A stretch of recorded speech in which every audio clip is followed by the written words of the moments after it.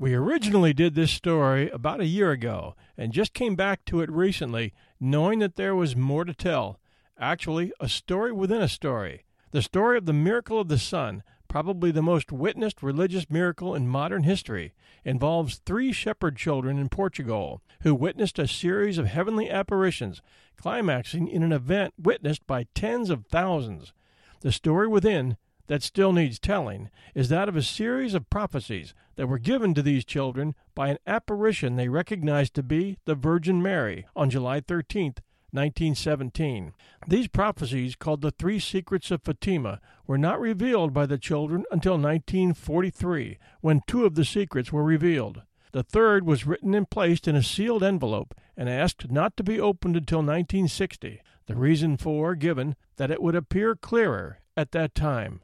The text of that third secret wasn't released by the Catholic Church until the year 2000 by Pope John Paul II.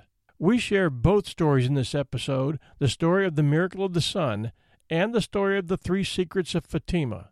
A personal interjection here: I pronounce Fatima one way, others say Fatima. My apologies if my version differs from what might be considered to be correct. This also applies to the names of any towns or locales mentioned in the story. Also, I am not Catholic, but I have a huge respect for people who are not afraid to show their faith, and I keep an open mind when it comes to miracles.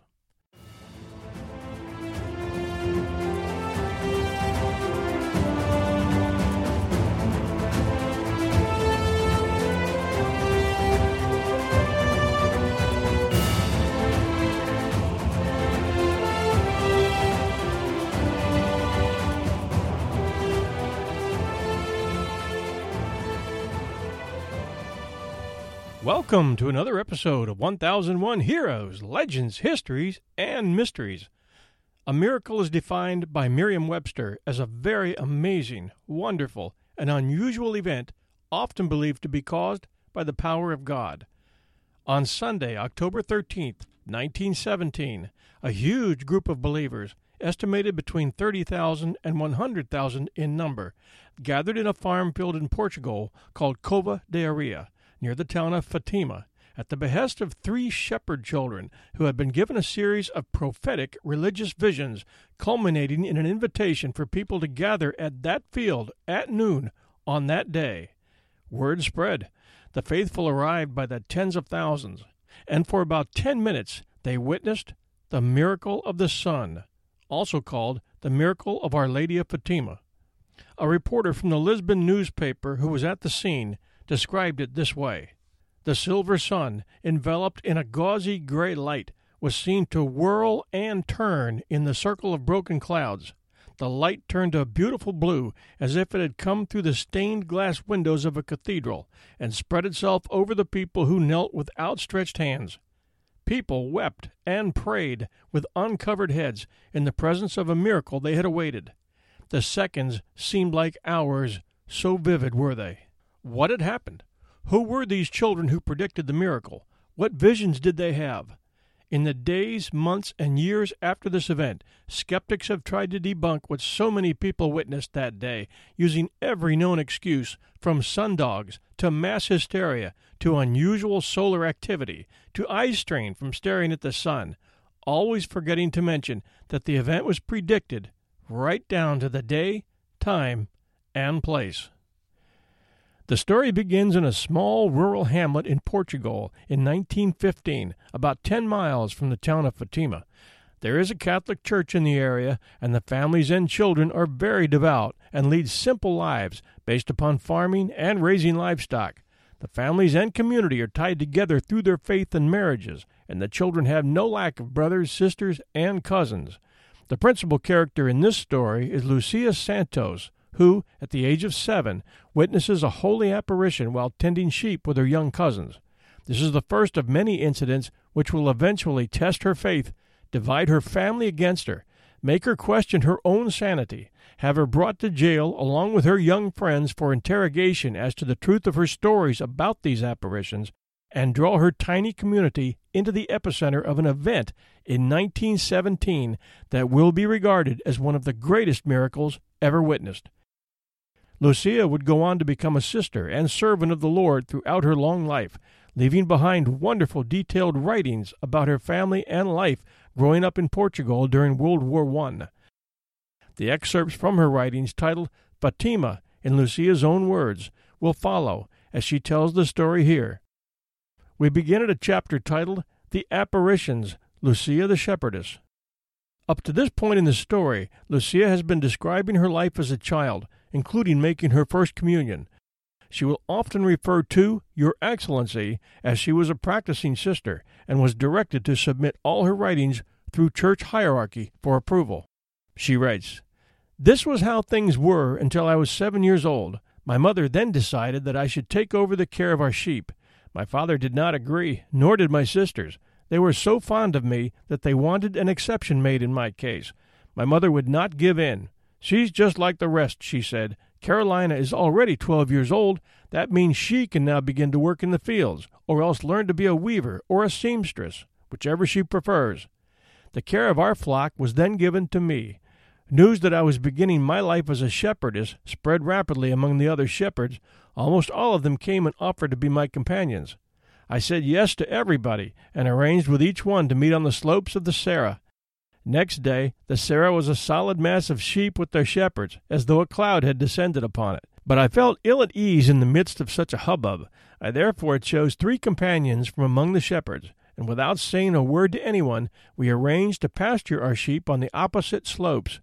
These were the 3 I chose: Teresa Matthias, her sister Maria Rosa, and Maria Justino. On the following day, we set out in the direction of a hill known as the Cabeco. We went up the northern slope. Balinos is a place that Your Excellency already knows by name, is on the southern side of the same hill. On the eastern slope is the cave I have already spoken of in my account of Jacinta. Together with our flocks, we climbed almost to the top of the hill. At our feet lay a wide expanse of trees, olives, oaks, pines, holm oaks, and so on, that stretched away down towards the valley level below. Around midday we ate our lunch. After this, I invited my companions to pray the rosary with me, to which they eagerly agreed. We had hardly begun when, there before our eyes, we saw a figure poised in the air above the trees. It looked like a statue made of snow, rendered almost transparent by the rays of the sun. "What is that?" asked my companions, quite frightened. "I don't know." We went on praying, with our eyes fixed on the figure before us, and as we finished our prayer, the figure disappeared. As was usual with me, I resolved to say nothing, but my companions told their families what had happened the very moment they reached home. The news soon spread, and one day, when I arrived home, my mother questioned me. "Look here, they say you've seen I don't know what up there. What is it you saw?" "I don't know." As I could not explain it myself, I went on. "It looked like a person wrapped up in a sheet." As I meant to say that I couldn't discern its features, I added, "You couldn't make out any eyes or hands on it." My mother put an end to the whole matter with a gesture of childish nonsense. After some time, we returned to our flocks to the same place, and the very same thing happened again. My companions once more told the whole story. After a brief interval, the same thing was repeated. It was the 3rd time that my mother heard all these things being talked about outside, without my having said a single word about them at home. She called me, therefore, quite displeased, and demanded, "Now let us see what it is that you girls say you saw over there." "I don't know, Mother. I don't know what it is." Some people started making fun of us. My sisters, recalling that for some time after my first communion I had been quite abstracted, used to ask me scornfully, "Do you see someone wrapped in a sheet?" I felt these contemptuous words and gestures very keenly, as up to now I had been used to nothing but caresses. But this was nothing, really. You see, I did not know what the good Lord had in store for me in the future. I will add here that the following year, in 1916, Lucia was with different companions when another apparition, that of an angel, appeared multiple times. She writes, "Around this time, as I have already related to Your Excellency, Francisco and Jacinta sought and obtained permission from their parents to start taking care of their own flock. So I left my previous companions and joined my cousins Francisco and Jacinta instead. To avoid going to the Serra with all the other shepherds, we arranged to pasture our flocks on properties belonging to my uncle and aunt and my parents. One fine day, we set out with our sheep for some land that my parents owned, which lay at the foot of the eastern side of the slope of the hill that I've already mentioned. This property was called Chausavelha. Soon after our arrival, about mid-morning, a fine drizzle began to fall, so fine that it seemed like mist. We went up the hillside, followed by our flocks, looking for an overhanging boulder where we could take shelter. Thus it was for the first time that we entered this blessed hollow among the rocks. It stood in the middle of an olive grove belonging to my godfather, Anastasio. From there you could see the little village where I was born, my parents' home, and the hamlets of Casavella and Era de Pedra. The olive grove, owned by several people, extended to within the confines of the hamlets themselves. We spent the day there, among the rocks, in spite of the fact that the rain was over and the sun was shining bright and clear. We ate our lunch and said our rosary. Our prayer finished, we started to play pebbles. We had enjoyed the game for a few moments only, when a strong wind began to shake the trees. We looked up, startled, to see what was happening, for the day was unusually calm. Then we saw coming towards us, above the olive trees, the figure I have already spoken about. Jacinta and Francisco had never seen it before, nor had I ever mentioned it to them. As it drew closer, we were able to distinguish its features. It was a young man about 14 or 15 years old, whiter than snow, transparent as crystal when the sun shines through it, and of great beauty. On reaching us, he said, "Do not be afraid. I am the angel of peace. Pray with me." Kneeling on the ground, he bowed down until his forehead touched the ground, and made us repeat these words 3 times. "My God, I believe, I adore, I hope, and I love you. I ask pardon of you for those who do not believe, do not adore, do not hope, and do not love you." Then rising, he said, "Pray thus. The hearts of Jesus and Mary are attentive to the voice of your supplications." His words engraved themselves so deeply on our minds that we could never forget them. From then on, we used to spend long periods of time, prostrate like the angel, repeating his words, until sometimes we fell exhausted. I warned my companions right away that this must be kept secret, and, thank God, they did what I wanted. I will add again at this point, this angel appeared again to the children, identifying himself as the angel of Portugal, and asking for the faith and sacrifice it would require to bring peace. The angel also spoke of very hard times ahead, this being in the years just prior to World War I. Lucia continues as troubles mount in her home. Her family had lost property now, and her sisters had left home to take on work as servants to make money for the family. Times were tough.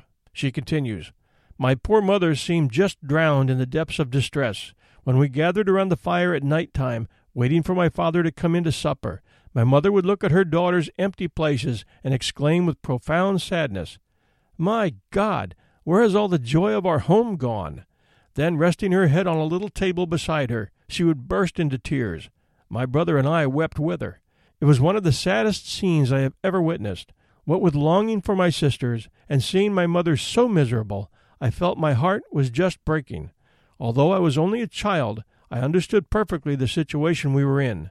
Then I remembered the angel's words, 'Above all, accept submissively the sacrifices that the Lord will send you.' At such times, I used to withdraw to a solitary place, so as not to add to my mother's suffering by letting her see my own. This place was usually our well. There on my knees, leaning over the edge of the stone slabs that covered the well, my tears mingled with the waters below, and I offered my suffering to God. And here I will add, between May and October 1917, Lucia and her cousins Jacinta and Francisco Marto reported visions of a luminous lady who they believed to be the Virgin Mary in the Cova da Aria fields outside their hamlet of Aljustrel, near Fatima. The visitations took place on the 13th day of each month at approximately noon for 6 straight months. The only exception was August, when the children were detained by the local administrator. That month they did not report a vision of the lady until after they were released from jail some days later. This incarceration, initiated for the purpose of having the children admit that they were lying about the visions, was portrayed in the 1952 movie The Miracle of Our Lady of Fatima from Warner Brothers. This movie does an excellent job of telling her story truthfully, and we highly recommend it. Discover why critics are calling Kingdom of the Planet of the Apes the best film of the franchise. What a wonderful day! It's a jaw-dropping spectacle that demands to be seen on the biggest screen possible. We need to go. Hang on. It is our time. Kingdom of the Planet of the Apes. Now playing only in theaters. Rated PG-13. Some material may be inappropriate for children under 13. Lucia writes about the days she, Jacinto, and Francisco were first interrogated and then forced to stay overnight in prison in the town of Orem, where they were threatened with torture and even death to force an admission that they had been lying about the visions.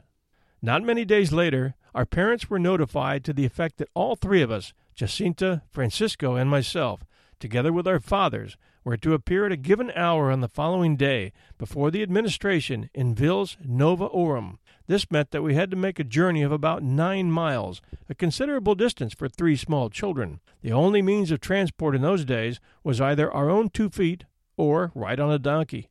My uncle sent word right away that he would appear himself, but as for his children, he was not taking them.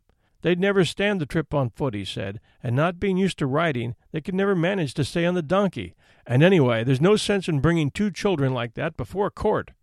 My parents thought the opposite. My daughter is going. Let her answer for herself. As for me, I understand nothing of these things. If she is lying, then it is a good thing that she should be punished for it. Very early the next morning, they put me on a donkey, and off I went, accompanied by my father and my uncle. I fell off the donkey 3 times along the way. I think I've already told you, Your Excellency, how much Jacinta and Francisco suffered that day, thinking I was going to be killed. As for me, what hurt me most was the indifference shown me by my parents. This was all the more obvious, since I could see how affectionately my aunt and uncle treated their children.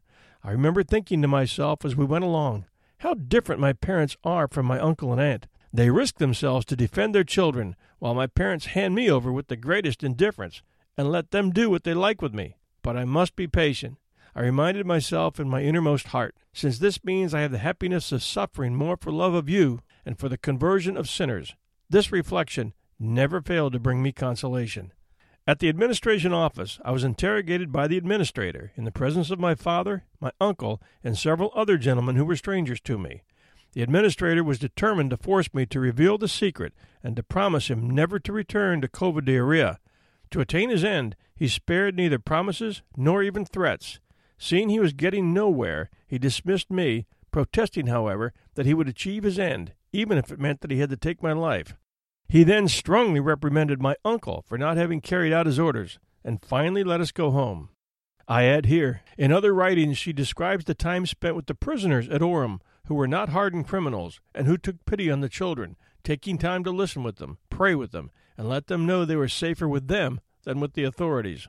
All this only to return home and face again the doubts and broom beatings administered by her mother. She writes of one of many rough moments with her mother as the apparitions continued and people began arriving from around the region, asking to be led to where the next apparition was to take place. She writes, "I have seen it," my mother often said, "that my children always told the truth, and I am now to let the youngest get away with a thing like this? If it were just a small thing, but a lie of such proportions, deceiving so many people and bringing them all the way here?" After these bitter complaints, she would turn to me, saying, "Make up your mind what you want. Either undo all this deception by telling these people that you've lied, or I'll lock you up in a dark room where you'll never see the light of the sun. After all the troubles I've been through, and now a thing like this to happen?" And my sisters all sided with my mother, and all around me the atmosphere was one of utter scorn and contempt. Then I would remember the old days and ask myself, where is all that affection now that my family had for me just a short while ago? My one relief was to weep before the Lord as I offered him this sacrifice. It was on this very day that, in addition to what I have already narrated, Our Lady, as though guessing what was going on, said to me, "Are you suffering a great deal? Don't lose heart. I will never forsake you. My Immaculate Heart will be your refuge, and the way that will lead you to God." Around that time our parish priest came to know of what was happening, and sent word to my mother to take me to his house. My mother felt she could breathe again, thinking the priest was going to take responsibility for these events on himself. She therefore said to me, "Tomorrow we're going to Mass, first thing in the morning. Then you are going to the Reverend Father's house. Just let him compel you to tell the truth, no matter how he does it. Let him punish you. Let them do whatever he likes with you, just so long as he forces you to admit that you have lied, and then I'll be satisfied." My sisters took my mother's part and invented endless threats just to frighten me about the interview with the parish priest. I told Jacinta and her brother all about it. "We're going also," they replied. "The Reverend Father told our mother to take us there too, but she didn't say any of those things to us. Never mind. If they beat us, we'll suffer for love of our Lord and for sinners." Next day I walked behind my mother, who did not address a single word to me the whole way. I must admit that I was trembling at the thought of what was going to happen. During Mass, I offered my suffering to God. Afterwards, I followed my mother out of the church, over to the priest's house, and started up the stairs leading to the veranda. We had climbed only a few steps when my mother turned around and exclaimed, "Don't annoy me any more. Tell the Reverend Father now that you have lied, so that on Sunday he can say in the church that it was all a lie, and that will be the end of this whole affair. A nice business this is, all the crowd running to the Cova de Iria just to pray in front of a holm oak bush." Without more ado, she knocked on the door. The good priest's daughter opened the door and invited us to sit down on a bench and wait a while. At last the parish priest appeared. He took us into his study, motioned my mother to take a seat, and beckoned me over to his desk. When I found that his reverence was questioning me quite calmly, and with such a kindly manner, I was amazed.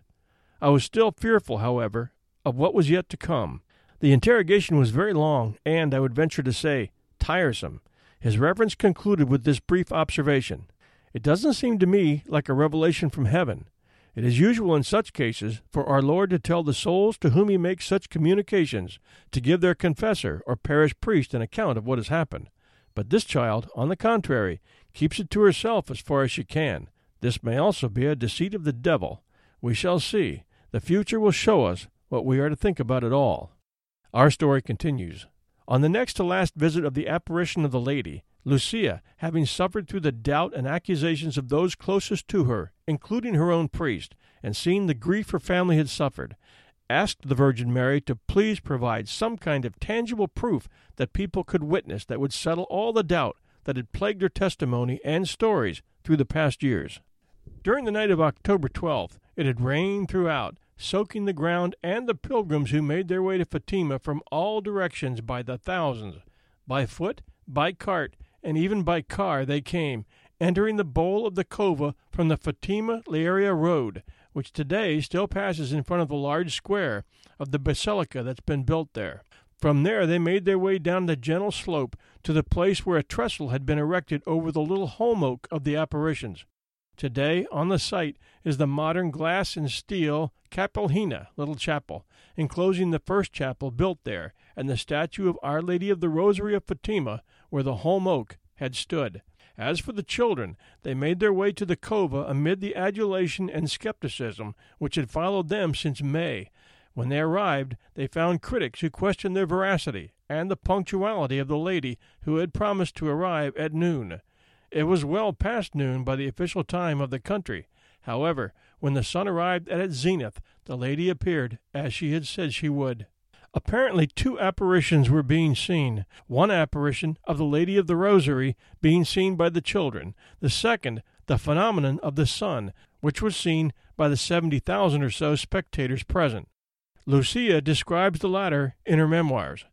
"After Our Lady had disappeared into the immense distance of the firmament, we beheld St. Joseph with the child Jesus, and Our Lady robed in white with a blue mantle, beside the sun. St. Joseph and the child Jesus seemed to bless the world, for they traced the sign of the cross with their hands. When, a little later, this apparition disappeared, I saw our Lord and Our Lady. It seemed to me that it was Our Lady of Sorrows. Our Lord appeared to bless the world in the same manner as St. Joseph had done. This apparition also vanished, and I saw Our Lady once more, this time resembling Our Lady of Carmel." Our story continues. This would be the last of the apparitions of Fatima for Jacinta and Francisco. However, for Lucia, Our Lady would return a 7th time in 1920, as she had promised the previous May.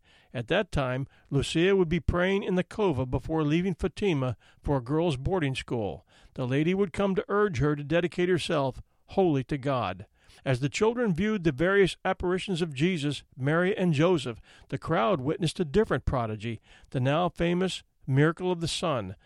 It's good to keep in mind that from 1917 to 1920, the Church's position regarding the Fatima apparitions was one of prudent reserve and silence. As is the practice of the Church in similar circumstances, she refrained from passing judgment on the event until a thorough investigation was conducted. At the time of the apparitions, the Portuguese clergy were reluctant to encourage belief in them, and many actually discouraged the laity from going to Fatima. The Portuguese clergy acted in this way in a large measure because of the recent persecutions suffered by the Church in Portugal at the hands of the anti-Catholic Masonic government. With the pain of the terrible persecution still fresh in their mind, the clergy did not want to take any steps that would further provoke the government's wrath. Although President Sidonio Pais had struck down many of the country's anti-Catholic laws by 1918, which in turn led to his murder by his Masonic brethren in late 1918, the Portuguese clergy were fearful to take actions that would incite their return. The apparitions of Our Lady of Fatima indeed provoked strong opposition from many sides, from the local government, as illustrated by the August 1917 kidnapping of the 3 children by the village administrator, from the Freemasons, as exhibited by the destruction of the Capelina that took place in March of 1922, and even from the press, which was controlled by the Masons, and which scorned the apparitions, until witnessing the October 1917 miracle of the sun. Thus, from every quarter that fostered disdain and hatred toward God and His Church, strong opposition to the events at Fatima was exhibited. Nevertheless, in spite of silence and discouragement on the part of the Catholic clergy, and the patent scorn and opposition from the secular realms, the Portuguese people maintained their belief in and support of the Fatima apparitions. As a testament to the power of the laity, the number of witnesses present at the Cova de Areia grew from a mere 50 in June of 1917 to the crowd of 70,000 that witnessed the October miracle. Even after the cycle of apparitions ended, while awaiting official ecclesiastical approval, the faithful continued to visit, in pilgrimage, the sacred place where the Mother of God had appeared. The most widely reported descriptions of the events that took place that day are found in the writings of John de Marchi, an Italian Catholic priest and researcher who spent 7 years interviewing people who witnessed the event and wrote the book The Immaculate Heart in 1952. Here are some of the statements taken from de Marchi's writings. This from Avelino de Almeida, writing for O Século. O Século was Portugal's most widely circulated and influential newspaper. It was pro-government and anti-clerical at the time. Almeida's previous articles had been to satirize the previously reported events at Fatima. He writes, "Before the astonished eyes of the crowd, whose aspect was biblical as they stood there bareheaded, eagerly searching the sky, the sun trembled, made sudden, incredible movements outside all cosmic laws. The sun danced according to the typical expression of the people." The next from Dr. Domingos Pinto Coelho, writing for the newspaper Ordem. "The sun, at one moment surrounded with scarlet flame, at another, aureoled in yellow and deep purple, seemed to be in an exceedingly swift and whirling movement, at times appearing to be loosened from the sky and to be approaching the earth, strongly radiating heat." The next from Dr. Almeida Garrett, professor of natural sciences at Coimbra University. "The sun's disk did not remain immobile. This was not the sparkling of a heavenly body, for it spun round on itself in a mad whirl, when suddenly a clamor was heard from all the people. The sun, whirling, seemed to loosen itself from the firmament and advanced threateningly upon the earth, as if to crush us with its huge fiery weight. The sensation during those moments was terrible." This from Dr. Manuel Formigao, a professor at the seminary at Santarém and a priest. He had attended the September visitation and examined and questioned the children in detail several times. He writes, "As if like a bolt from the blue, the clouds were wrenched apart, and the sun at its zenith appeared in all its splendor. It began to revolve vertiginously on its axis like the most magnificent fire-wheel that could be imagined, taking on all the colors of the rainbow and sending forth multicolored flashes of light, producing the most astounding effect. This sublime and incomparable spectacle, which was repeated 3 distinct times, lasted for about 10 minutes. The immense multitude, overcome by the evidence of such a tremendous prodigy, threw themselves on their knees." And this from Reverend Joaquim Lourenço. "I feel incapable of describing what I saw. I looked fixedly at the sun, which seemed pale and did not hurt my eyes. Looking like a ball of snow, revolving on itself, it suddenly seemed to come down in a zigzag, menacing the earth. Terrified, I ran and hid myself among the people, who were weeping and expecting the end of the world at any moment. Marshy wrote this of the people he interviewed who were present that day. He writes, "Their ranks included believers and non-believers, pious old ladies and scoffing young men. Hundreds from these mixed categories have given formal testimonies. Reports do vary. Impressions are in minor details confused, but none to our knowledge has directly denied the visible prodigy of the sun." And now we arrive at the three secrets of the Fatima. On July 13th, 1917, around noon, the Virgin Mary appeared to Lucia, Jacinta, and Francisco and entrusted the children with three secrets.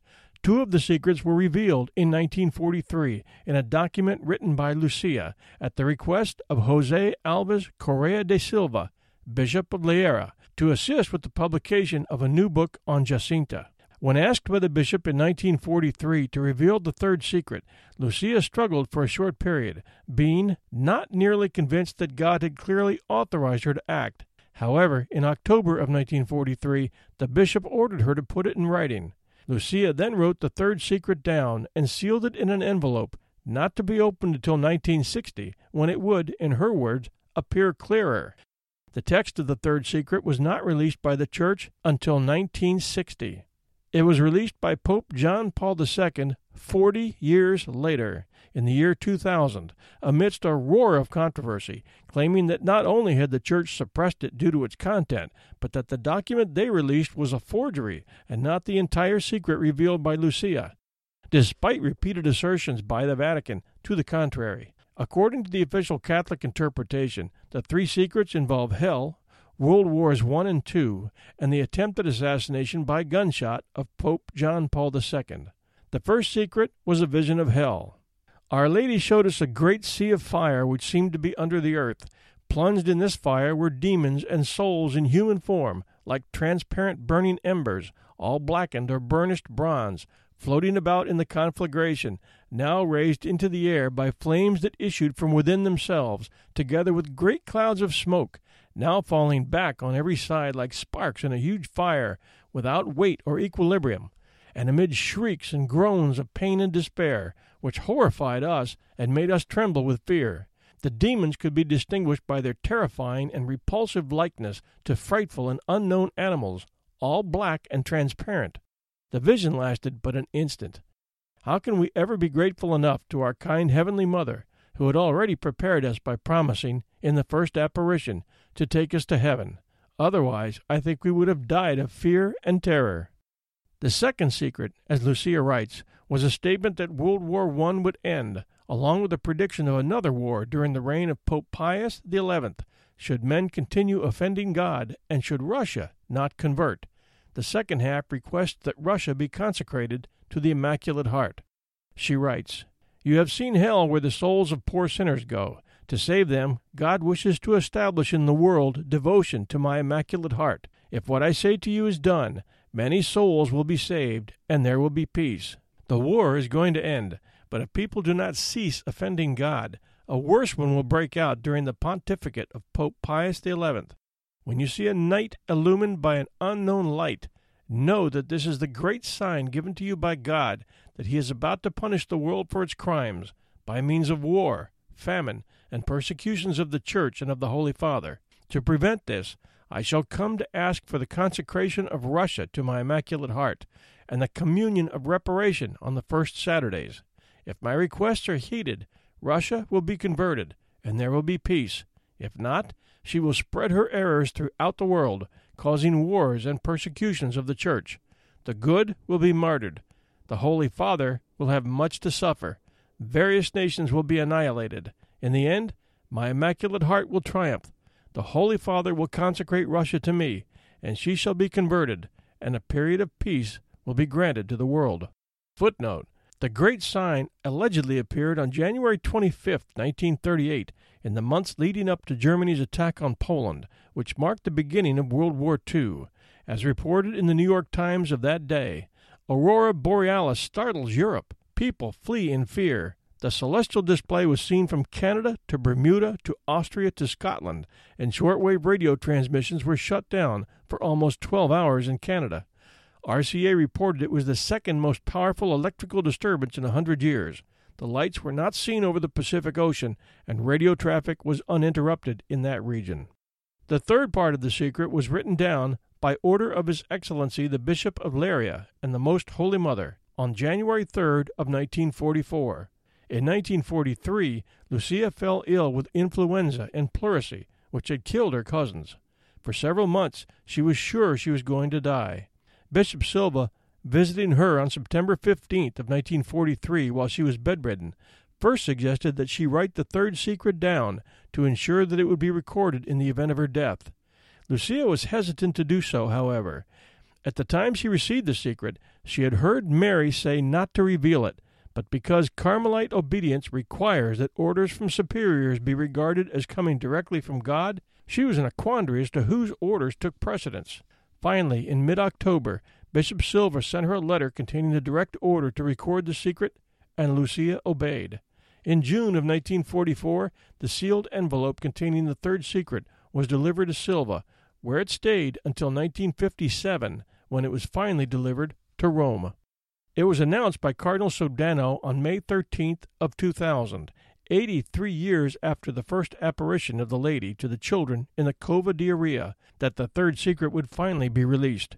In his announcement, Cardinal Sodano implied that the secret was about the 20th century persecution of Christians that culminated in the failed assassination attempt on Pope John Paul II on May 13th of 1981, the 64th anniversary of the first apparition of the Lady at Fatima.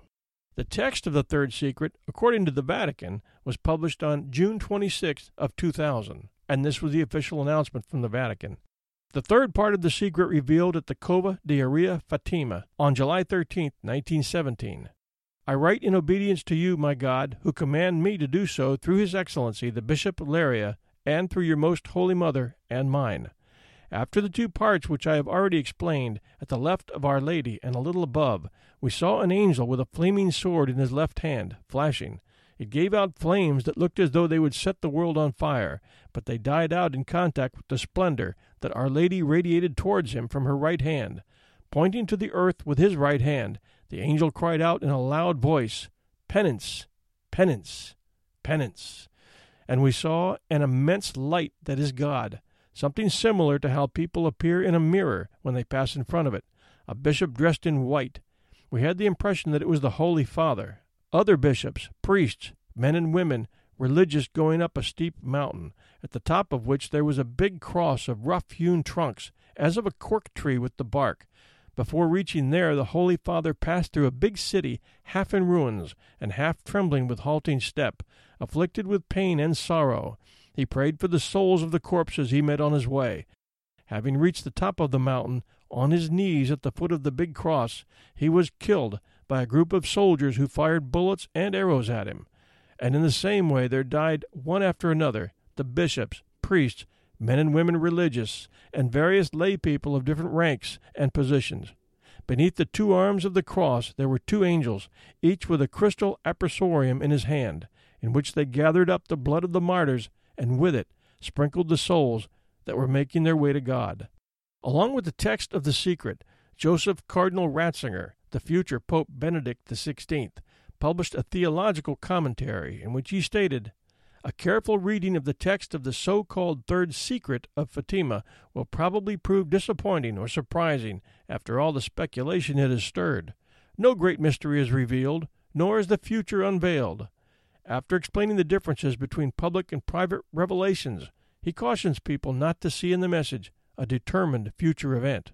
The purpose of the vision is not to show a film of an irrevocably fixed future. Its meaning is exactly the opposite. It is meant to mobilize the forces of change in the right direction. Therefore, we must totally discount fatalistic explanations of the secret, such as, for example, the claim that the would-be assassin of May 13, 1981, was merely an instrument of the divine plan guided by providence, and could not therefore have acted freely, or other similar ideas in circulation. Rather, the vision speaks of dangers and how we might be saved from them.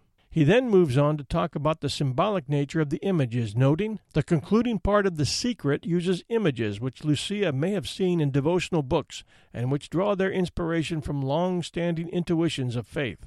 As for the meaning of the message, he writes, what remains was already evident when we began our reflections on the text of The Secret, the exhortation to prayer as the path of salvation for souls, and likewise the summons to penance and conversion.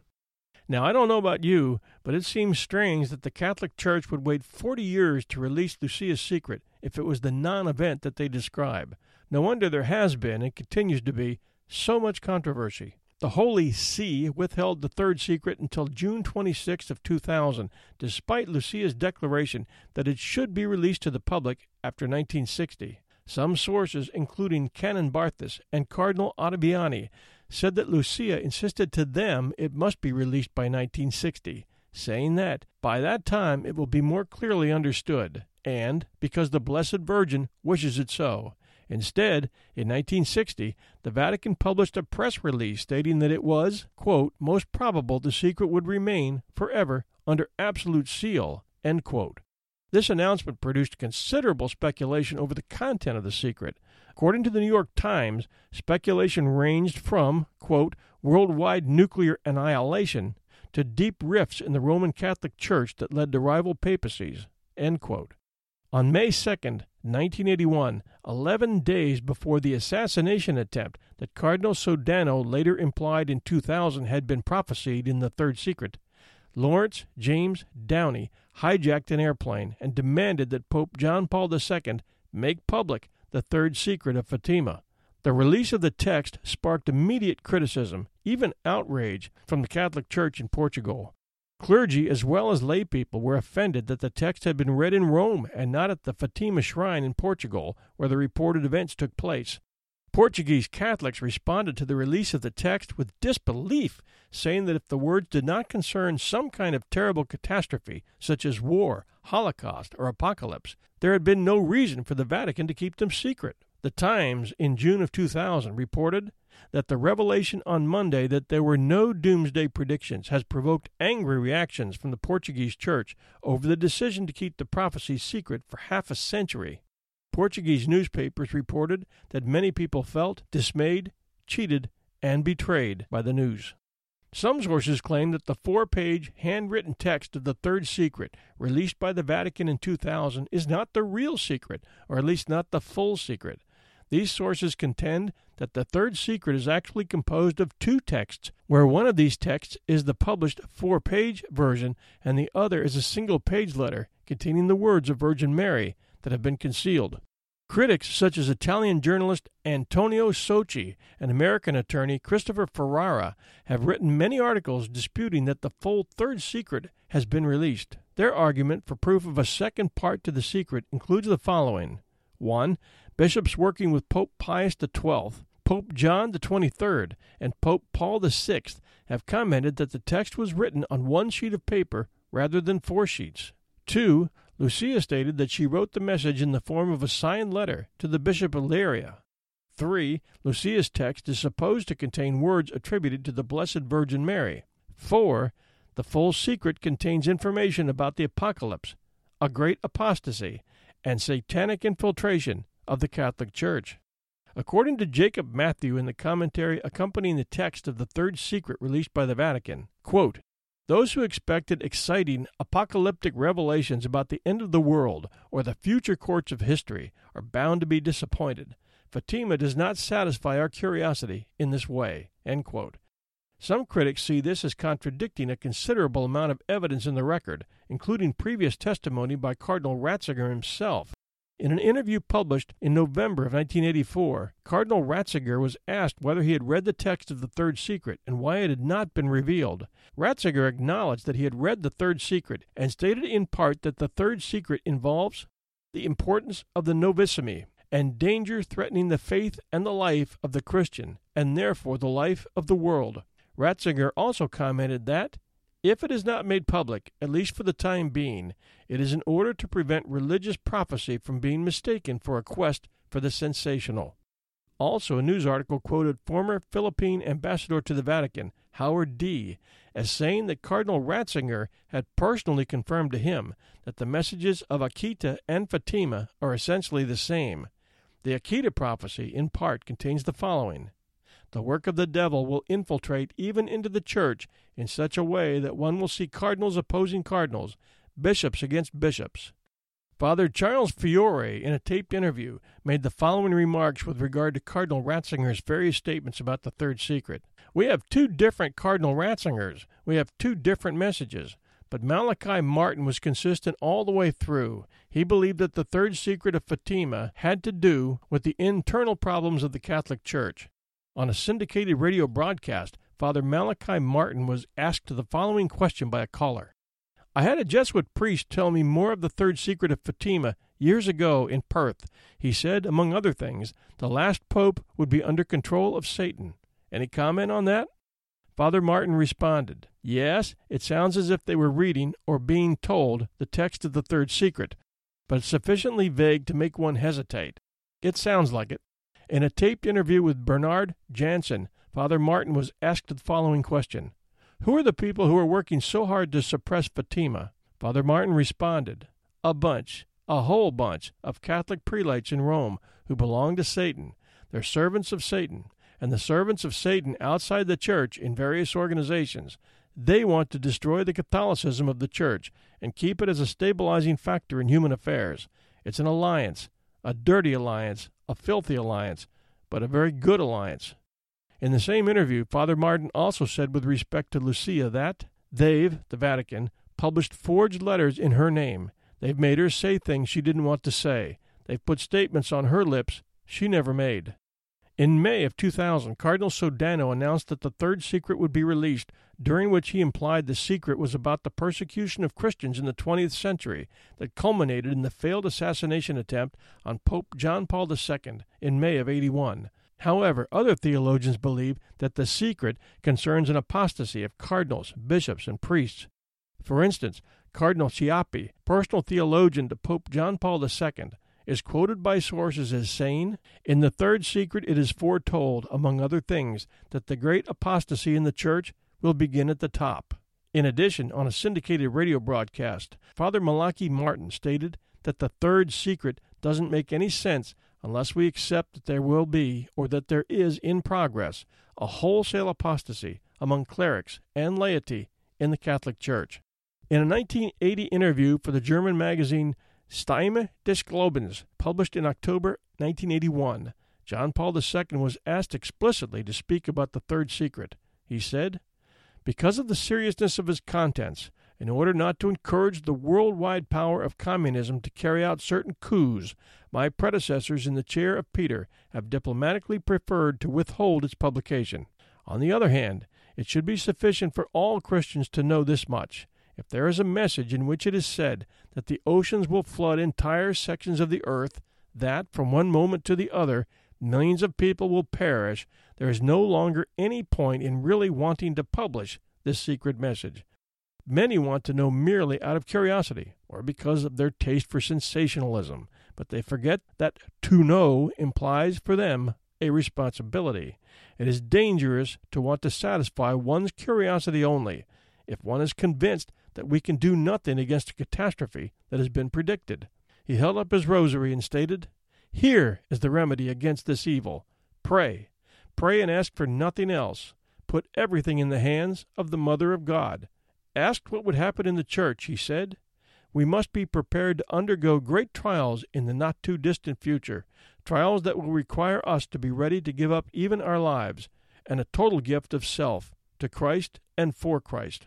Through your prayers and mine, it is possible to alleviate this tribulation, but it is no longer possible to avert it, because it is only in this way that the Church can be effectively renewed. How many times, indeed, has the renewal of the Church been effected in blood? This time, again, it will not be otherwise. We must be strong. We must prepare ourselves.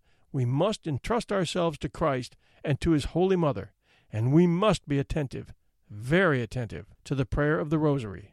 The best way to end this story of the three secrets of Fatima is with the account of Father Augustine, who was the last person to interview Lucia an interview which took place in 1957. This important conversation of December 26, 1957, was the last public interview with Lucia. After it, permission was refused for any other interviews, and she was effectively silenced and completely hidden away for the next several decades. These are the authentic words of her 1957 conversation with Father Fuentes, which came from the records of the official archivist of the Fatima, Father Joaquin Maria Alonso.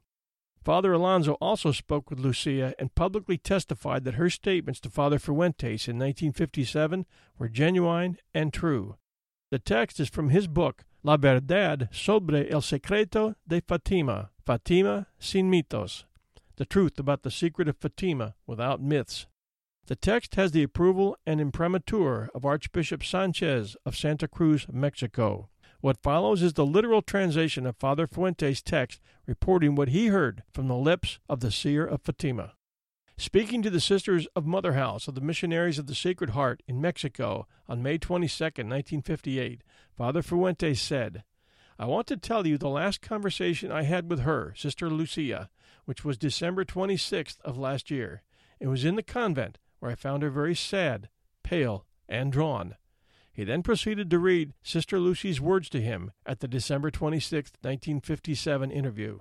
"Father, the Blessed Virgin is very sad because no one has paid attention to her message, neither the good nor the bad. The good because they continue on the road of goodness, but without paying mind to this message. The bad because of their sins do not see God's chastisement already falling on them presently. They also continue on their path of badness, ignoring the message. But, Father, you must believe me that God is going to punish the world and chastise it in a tremendous way. The chastisement from heaven is imminent. It will be very sad for everyone, and far from a happy thing if the world does not pray and do penance before then. I cannot give more details because it is still a secret. By the will of the Blessed Virgin, only the Holy Father and the Bishop of Fatima can know the secret. Both have chosen, however, not to open it in order not to be influenced by it. This is the third part of the message of Our Lady, which still remains secret until 1960. Tell them, Father, that the Blessed Virgin said repeatedly to my cousins Francisco and Jacinta, as well as to me, that many nations would disappear from the face of the earth, that Russia would be the instrument of chastisement from heaven for the whole world if the conversion of that poor nation is not obtained beforehand. Father, the devil is fighting a decisive battle against the Virgin, and as you know, what most offends God, and what will gain him the greatest number of souls in the shortest time, is to gain the souls consecrated to God. For this also leaves unprotected the field of the laity, and the devil can more easily seize them. Also, Father, tell them that my cousins Francisco and Jacinta made sacrifices because they always saw the Blessed Virgin was very sad in all her apparitions. She never smiled at us. This anguish that we saw in her, caused by offenses to God and the chastisements that threaten sinners, penetrated our souls. And being children, we did not know what measures to devise except to pray and make sacrifices.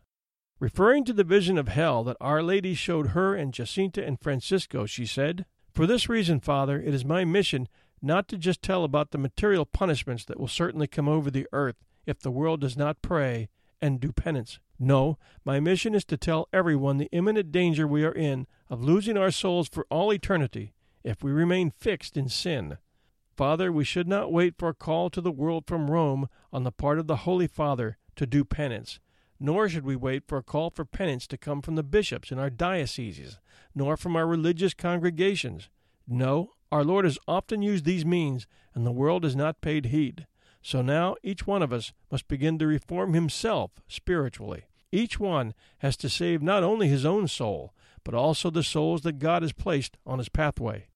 Father, the Blessed Virgin did not tell me that we are in the last times of the world, but I understood this for 3 reasons. The first is because she told me that the devil is engaging in a battle with the Virgin, a decisive battle. It is a final battle where one party will be victorious and the other will suffer defeat. So from now on, we are either with God or we're with the devil. There is no middle ground. The second reason is because she told me, as well as my cousins, that God is giving 2 last remedies to the world, the Holy Rosary and devotion to the Immaculate Heart of Mary. And being the last remedies, that is to say, they are the final ones, meaning there will be no others. And the third, because in the plans of the divine providence, when God is going to chastise the world, he always first exhausts all other remedies. When he sees that the world pays no attention whatsoever, then, as we say in our imperfect way of talking, with a certain fear, he presents us the last means of salvation, his Blessed Mother. If we despise and reject this last means, heaven will no longer pardon us, because we will have committed a sin that the gospel calls a sin against the Holy Spirit. This sin consists in openly rejecting, with full knowledge and will, the salvation that is put in our hands. Also, since our Lord is a very good Son, he will not permit that we offend and despise his Blessed Mother. We have as obvious testimony the history of different centuries where our Lord has shown us with terrible examples how he has always defended the honor of his Blessed Mother. Prayer and sacrifice are the two means to save the world. As for the Holy Rosary, Father, in these last times in which we are living, the Blessed Virgin has given a new efficacy to the praying of the Holy Rosary.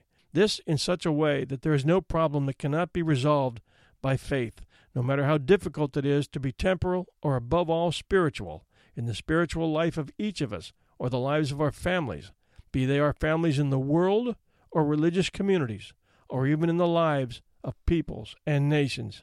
I repeat, there is no problem, as difficult as that may be, that we cannot resolve at this time by praying. Lucia Santos' story stands as a great lesson of faith. Imagine being a child of 10 and seeing these visions, only to have your own family treat you as a liar and an outcast, to the point of having your own father escort you to the local jail for 2 days of questioning and threats, including being threatened with death. Lucia and her friends showed remarkable strength of character and continued to tell the truth about what they had witnessed, understanding well that the truth could cost them their young lives. Lucia Santos moved to Porto in 1921, and at 14 was admitted as a boarder in the school of the Sisters of St. Dorothy in Vilar, on the city's outskirts.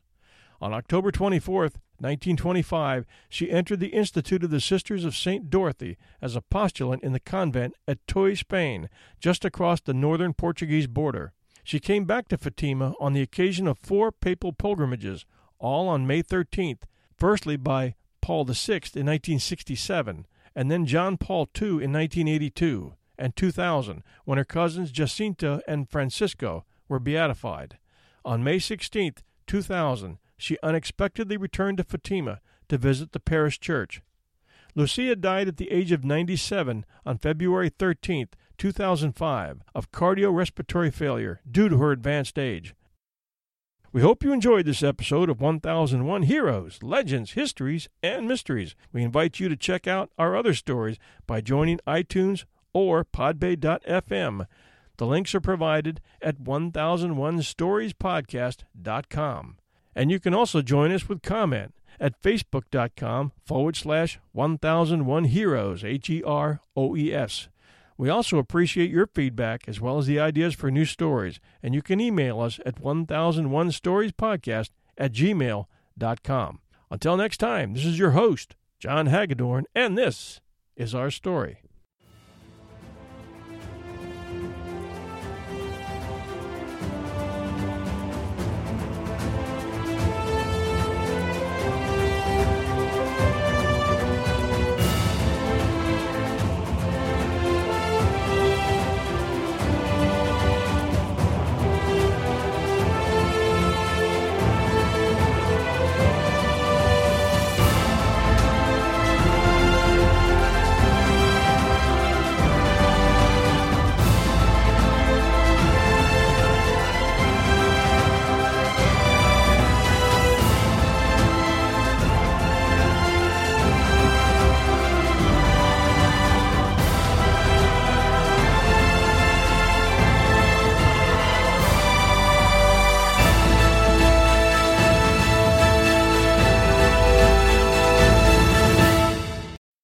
When you need mealtime inspiration, it's worth shopping Kroger, where you'll find over 30,000 mouth-watering choices that excite your inner foodie. And no matter what tasty choice you make, you'll enjoy our everyday low prices, plus extra ways to save, like digital coupons worth over $600 each week. You can also save up to $1 off per gallon at the pump with fuel points. More savings and more inspiring flavors make shopping Kroger worth it every time. Kroger, fresh for everyone. Fuel restrictions apply.